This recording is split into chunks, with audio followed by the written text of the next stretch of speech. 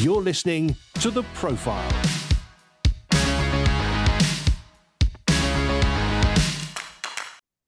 Hello and welcome to The Profile podcast. I'm Andy Peck. For the past 17 years, I've been interviewing leaders in the church and the wider culture. In the coming weeks, you'll be hearing the best of these conversations, plus some brand new ones as well. It was leadership expert John Maxwell who famously said, leadership is influence. Some have massive influence through their role as a leader of a church or business, a charity or a family. Others have influence in their neighborhood, a network of friends, or through leisure interests. It's our prayer that these conversations will help you in whatever spheres you have influence. This show is brought to you by Premier Christianity magazine, the UK's leading Christian magazine. Get full online access and the print magazine every month by becoming a subscriber. See special offers available now at premierchristianity.com. You will know that communication is a key part of any leader's work, and especially speaking with larger groups of people. It may be the staff team, it may be a presentation to potential clients, or church leaders, it may be a regular preaching to the congregation. You can be a good leader without necessarily being an excellent communicator, but it's very difficult to be a good leader and a poor communicator, and certainly improving your speaking ability will better serve those you lead. So this week on the Leadership Show, I'm joined by someone whose job is to help people like you improve how they speak. She is Anna Randall, and her website is called, and the business is called, The Speaker's Coach. She was recently featured on GB News answering the question, what makes a good political speaker? And I'm delighted she's joining me today for tips on how to take your public speaking to a higher level. So welcome, Anna. Thank you. Nice to be here, Andy. So your own journey into this, Anna. I used to be an actress. I trained in musical theatre, and then I worked in theatre and TV, presenting, voiceovers, that sort of thing. So I learnt a lot, obviously, in that about how to tell a story, how to connect with an audience, and how to move people through my performance. And I also obviously learnt a lot about nerves and how to deal with things when they don't go according to plan. And then when I had my children, my family, I decided that I would take some time out from what's actually quite a tough profession to bring a family up in. It's got a sort of reputation as being quite a flexible profession, but actually it's more that you need to be flexible. You need to be able to drop everything at a moment's notice and go for a casting or go off on tour for 6 months or work in Bristol for 3 weeks or whatever it is. And actually, I didn't want to do that. Some people manage that. I just felt I didn't want to do it. So I took quite a long time out. And then when my youngest child, Josh, started school, I thought, well, I still don't particularly want to do that. So I looked at my skill set and what I felt I wanted to do. And it was really about trying to help people overcome the barriers that they have to become really confident communicators. That's what I sort of settled on in the end. Great. So you were training to be an actress. Presumably that meant that there was a time in your childhood where you did some presentation which went well? Yeah, so I was always in the school play, and I was always, I just really enjoyed getting up on stage. And I probably at the time couldn't pinpoint what I enjoyed about that. I think actors often have a reputation as being people who quite like being the centre of attention. But actually, I don't think that's necessarily true. I think it's much more about telling stories and connecting and shining a light perhaps on truths that otherwise might not have been told. You now work with a variety of clients. What kind of background might they be, Anna? Absolutely anything. So I work with clients who want to improve their general communication skills and confidence, or they might be working on a specific presentation or pitch to clients. I work with people who want to be able to successfully give a speech at their daughter's wedding, whatever successful looks like for them. Maybe they don't want to cry too much or they want to build more emotion in. I also work with a lot of people going for interviews. who are feeling a huge amount of pressure because they want to secure a job. And also I work, particularly at the moment, because it's interview time at universities, I work with a lot of students who are under such a huge amount of pressure. It's so competitive to get placed on courses like medicine and dentistry. So it's about helping them understand what that process is really about. Splendid. Well, I was going to ask you, if a client comes, what are the kind of questions that you're asking them and asking yourself in terms of how you can help them? Presumably, the end goal of their presentation will be one of the foremost ones. Yeah, so really it's about understanding what success looks like for them. It's no good me building this whole training session about what I want to do. It's understanding what they feel their challenges are, and then me obviously putting my professional insight into that and seeing what challenges I think they have. But really, it's about understanding what they want, how they want to communicate. And very often there's a sort of dual approach to my work. So it's about delivery. Obviously, we all want to be able to confidently deliver our presentation or our speech or whatever it is. But it's also the content of that presentation or speech. So once you're much more confident in that, then you also become more confident in the delivery. So sometimes, so I go through stages really of understanding and helping them always to understand what's the point? What is the point of my presentation? What do I want to happen as a result of people hearing me speak? Do I want them to do something? Do I want to move them to feel something? And once you establish that, that's what you're driving towards throughout the whole presentation.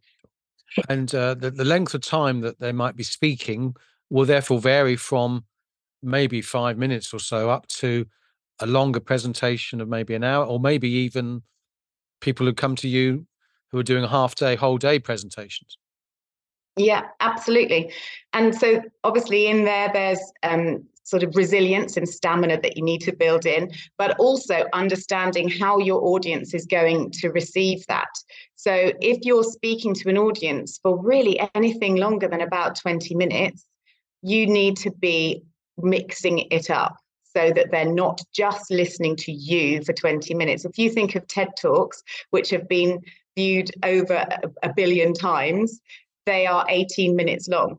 And I think that the people who are analysing those know what they're doing by now. That's sort of the optimal time that people really can listen before they find it actually quite stressful to keep following what you're saying. So if you're having to speak for longer than that, then mix it up by putting a video in, or change the speaker, get somebody else up for a little while, just to keep everybody fresh so that they can really stay focused on what you're doing. But yes, certainly if you're giving a sort of half-day workshop, then you want to make sure that you're really engaging and keeping people interested in what you're saying. Many of the people listening will be Christians in leadership of local churches. Therefore, for them, the talk or the sermon will be a regular part of their life. I've done a little work with some Christians in leadership talking about preaching and what have you, and many of them are very resistant to change and to help. And I just wondering what you might say to someone who thinks they're okay, but you observe that maybe they're not.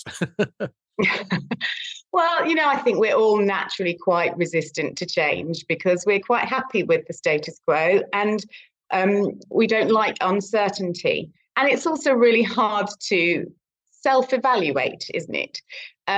But certainly if I was working with somebody, because I do get people who come to me not because they have sought help, but because perhaps their line manager has suggested that they might benefit from some training.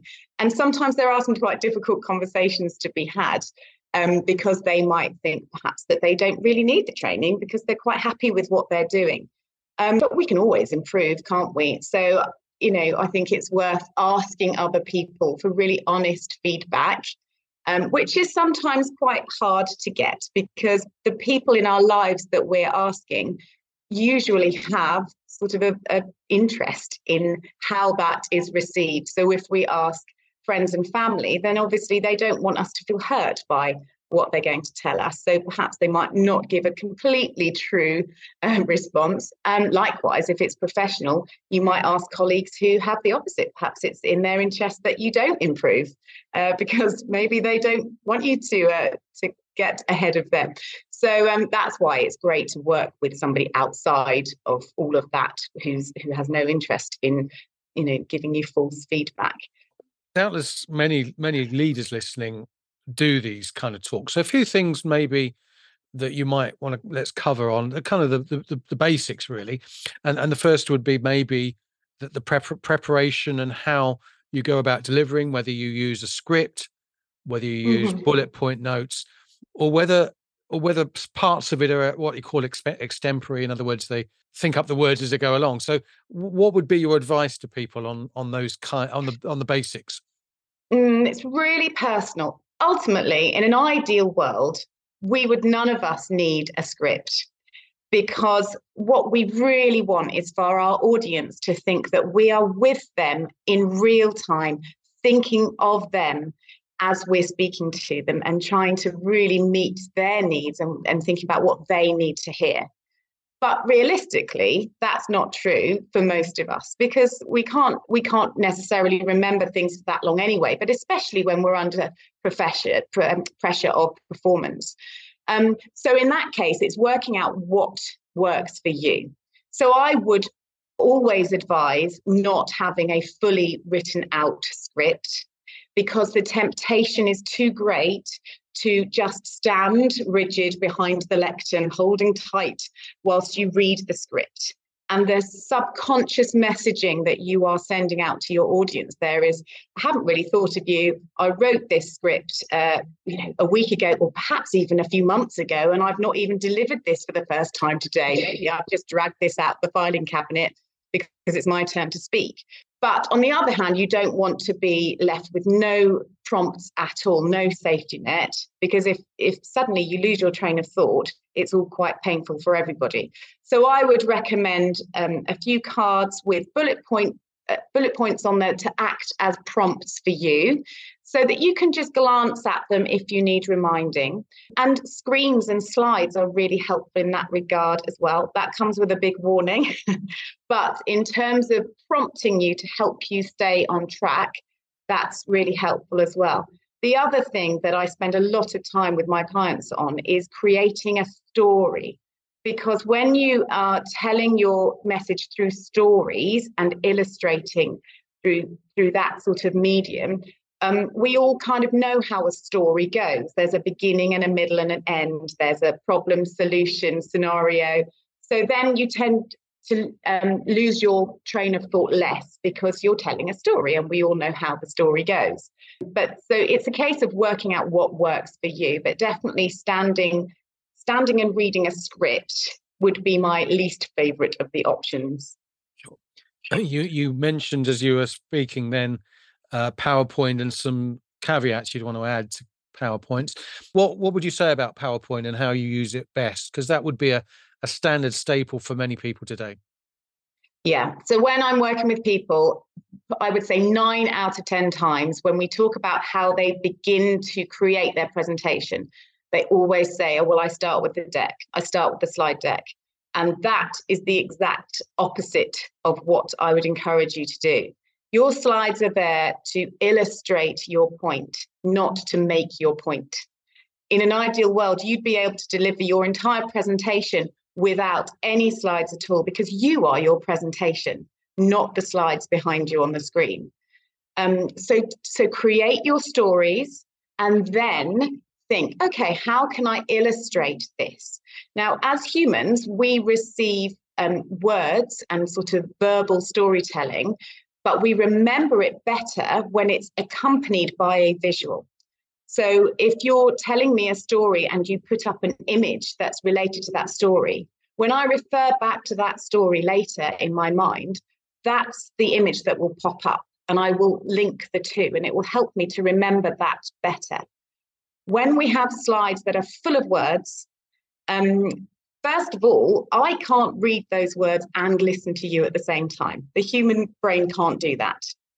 But then so the options are you either have a pause whilst you let me read them, which is a bit clunky really in the middle of a presentation because we all read at different speeds and it's just a bit, it doesn't fit so well. Or you can read it to me, which doesn't really work that well either because it begs the question, what's the point of having it up there in the first place? And also, most people are able to read that for themselves. So it creates a slightly strange tension in the room. So I would always just try and use as few words as possible, make it as visual as possible so that it's an image that's related to your presentation and helps tell the story rather than being the story. Excellent. Annie, as you've been speaking to me, I've noticed that you've had no verbal crutches whatsoever. So there's no you knows and whatever. So, well done to you. But some of us do. And I'm aware of having them. Sometimes I have to edit them out after my recordings. What would you do if for some people, there is an ums and ahs and kind of communication without wanting to be acting perfect as if you're doing a film. How would you help someone who knows that they struggle a little bit? Yeah, I think that what you've just said there is really important when you said without acting perfect. We don't want to be perfect because nobody's perfect. We want to be genuine and we want to be ourselves. And sometimes when I'm working with people, particularly for interview training, they've rehearsed, they've practiced so much the answers to the questions that they know are going to come up that I then have to make it less perfect and try and get some of those vocal crutches back in there to make it more genuine. We all do and ah, and I think we all get a bit hung up on it, which makes it worse quite often. It goes back to confidence. It goes back to being really certain of your message and your story and practice, practice, practice. Because when you know your material inside out and back to front, that gives you less of that brain fog that is what's happening there. When you're umming and ahhing, you're searching for words. I also think another reason it happens is because sometimes we're searching for sort of clever ways to say things. And simplicity is the key to any sort of communication. Don't look for sort of the most convoluted, clever way to say something when a few simple words will do, because then everybody can understand what you're saying. It's difficult when you're talking to a big group of people. You have to pitch it somewhere that everybody can get something from what you're saying. So I would always say, keep it simple and take the pressure off yourself, and then you're less likely to make those vocal mistakes that you don't want to make. Leaders can often want to craft the exact wording from what you've just said, but often will lose their personality somewhere along the line. And it's a case of matching the personality with the words and the enthusiasm and the pace. Again, this is a big question to ask, but how would you help someone who is aware that they sound a bit wooden and they're kind of not very real when they're coming across because they've got this maybe they're too scripted? But when we're nervous, we do lose a lot of the sort of color in our voice and the expression in our bodies. So I would be doing a lot of mindset work there. There is so much that we can do to build our confidence. And a lot of it is physical. So I do masses of work on breathing with people. And sometimes people are quite cynical about that. When they come to me, they think I've been breathing fairly successfully for 30 years.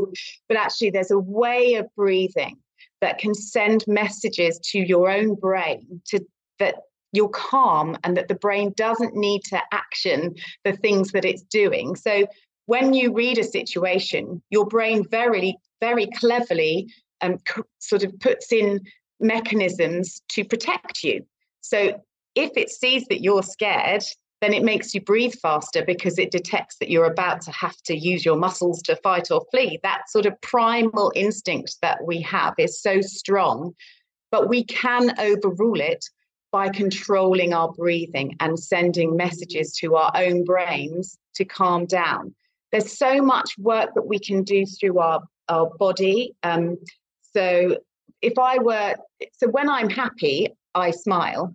But if I'm instructed to smile, research shows that I actually become happier. I release sort of happy hormones. And the same is true with confidence. When you see a confident person, they adopt a sort of particular type of body language. And you see it in the animal kingdom as well. They take up space, essentially. When you're feeling quite low in confidence, you tend to protect yourself and make yourself small. But you can trick your own brain into thinking that you're more confident by adopting a more confident body language. And it's, people have heard the phrase probably fake it till you make it. I don't particularly like that because it's not faking. It's just sort of redirecting your brain to habitually adopt a different way of thinking. So I would be doing lots of work with people on that, and that just feeds in then to the delivery. And it makes it a much more enjoyable experience. And then ultimately, people don't feel fearful of speaking to people, but they actually start to look forward to it.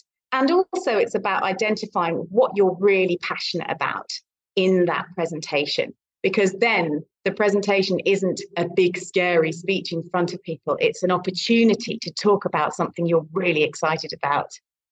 Now, that's splendid advice. Thank you, Anna. And in terms of how you look, in terms of what you're wearing and that kind of thing, again, any advice? Yeah, and I think that comes down to being authentic. You want to be comfortable and you want to be yourself. So there's no point, if you never, ever wear a suit, then don't expect to feel comfortable putting a suit on for the first time to go and give a presentation. There is a lot to be said for gaining trust with people. If you want to persuade people of something, so to sort of buy into your idea or to get excited about something you're excited about, they need to be able to trust you.